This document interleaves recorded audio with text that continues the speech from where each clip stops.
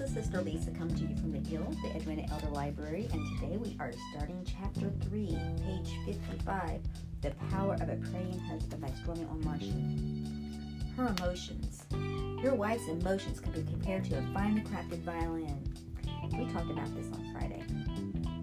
So, we have already done most of this. Yes. Let's go ahead down to the bottom of the page. I'm sure you are already well aware that your life can be dramatically affected by what your wife experiences in her emotions. If she is depressed, anxious, angry, or hurt, chances are you will feel it in some way too. Some men react to their wife's emotions by tuning out. They don't have a clue as to what is going on, so they withdraw and stop listening. Others might make light of what their wives. Others may make light of what their wives are experiencing in hopes of minimizing that effect. Then the other men will turn up the volume of their lives, hoping to drown out these mysterious problems. But I don't believe men react this way because they don't care. It's because they don't know what to do about it. And that realization alone is overwhelming to them. And I can insert, you wives can insert same way with our husbands. When they had troubles, difficulties, a lot of times they didn't want to share that. They didn't want to burden us with it. But you could tell that they had situations.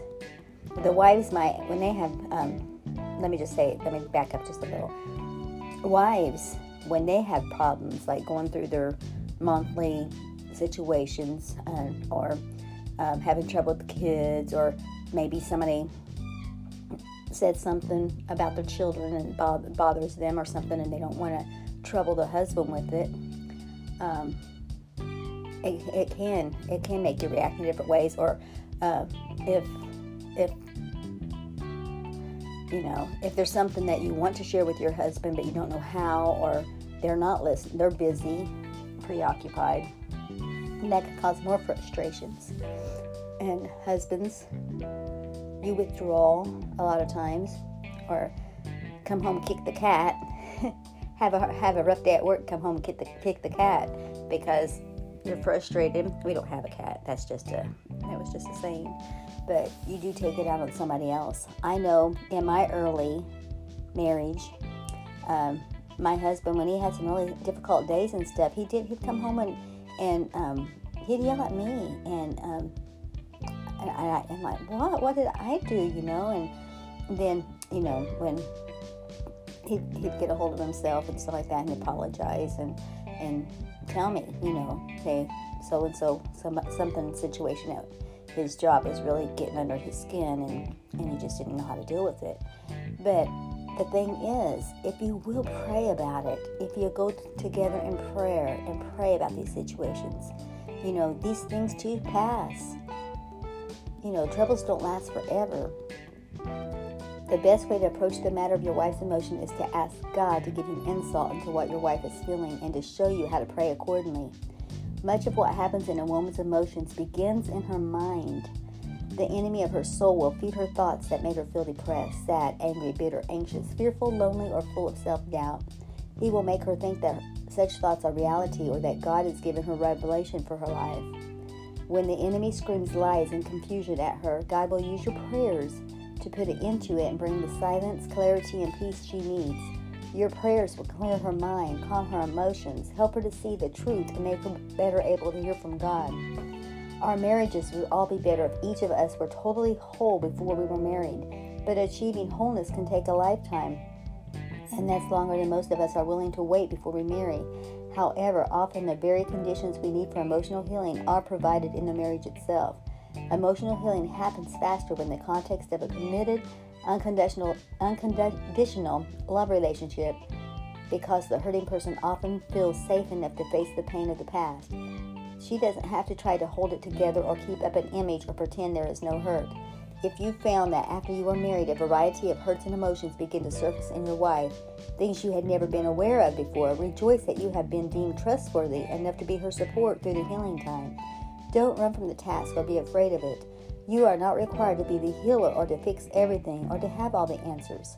Only God can heal damaged emotions, and He will do it from the inside out.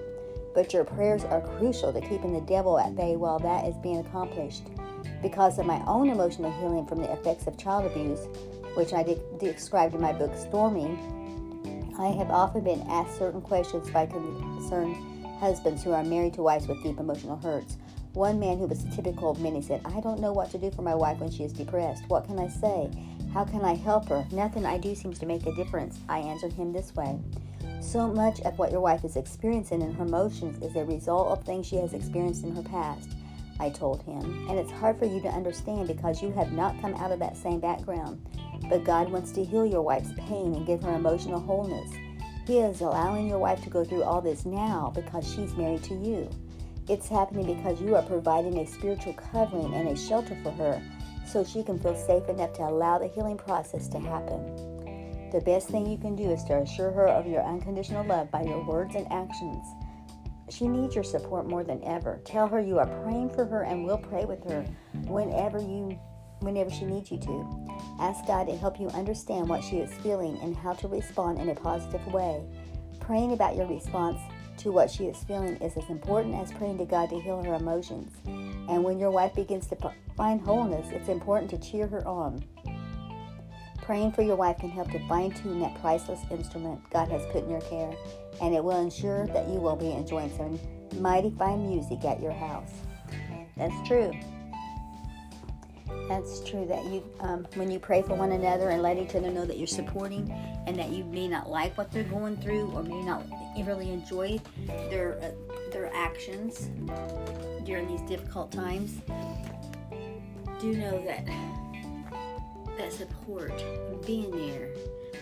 I know that before my husband died, he said, "Lisa, I know you're going through a really hard time right now," and I was feeling something in my spirit. I kept saying, "What God has joined together, that no man put asunder." I felt like there was something wrong in our marriage. I guess because he was sick, and I was sick. I didn't know it at the time, but later, right after he died, I tested positive for COVID. So we both were sick during the day that he died. But I think it was the day before he died that he said, "Lisa, because I know you're going through a hard time right now." And I said that. And he says, "Why do you keep saying that?" I said, "Because you know he's an accuser of the brethren." I felt like there was something, but hindsight is better than foresight. I know now that it was God preparing me that I was going to be a widow. How do you get prepared to be a widow? You've been working your whole life to become one.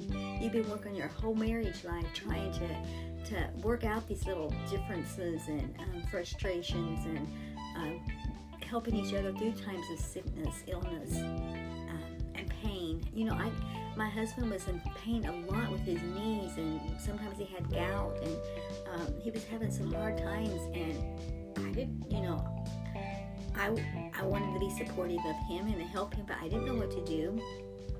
You can't take away somebody's pain. Only God can do that in the healing process and different things. And the same thing is when somebody has been abused in the past, or emotional or physical or just depression, those things like that, you just have to pray. Help other people pray that God will help them through those times, to help them. And you that's praying for me, knowing my grief of missing my husband, I thank you for your prayers. It helps me so much. And I know that if I was the one who went first, my husband would have needed a lot of prayers too. He wouldn't know what to do without me. And husbands and wives, that's what it is. You're a team. You are a team. But your prayers go before the Lord. And they're still there they're always there. And your wife, knowing that you prayed for her. Those prayers that my husband prayed for me, it helps me every day. It helps me every day. And when he said, "Lisa, you're beautiful," or "You're good at what you're doing," he complimented me on my child care. He wrote a prayer over my songs that I write every day, that God would anoint me. Just different things. Those things help me. They still do. So husbands, pray for your wives. Support them in what their calling is and what they're doing. Tell them that they're doing a good job. Wives, same with your husband. Support them. Be there for them. Encourage them. Encourage them. Be there. Be that support. And life isn't here on earth forever, but we're laying up treasures in heaven. And what we do, our children see us, our grandchildren see us. We are leaving legacies. We are building building blocks. We're building on Christ Jesus. He is our solid rock, the foundation. We are building on Him.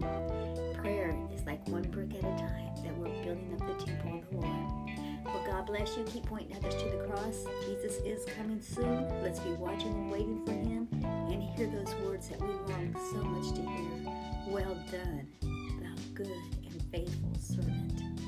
Let's be servants of the Most High God, ambassadors for Christ. Love you. Bye-bye.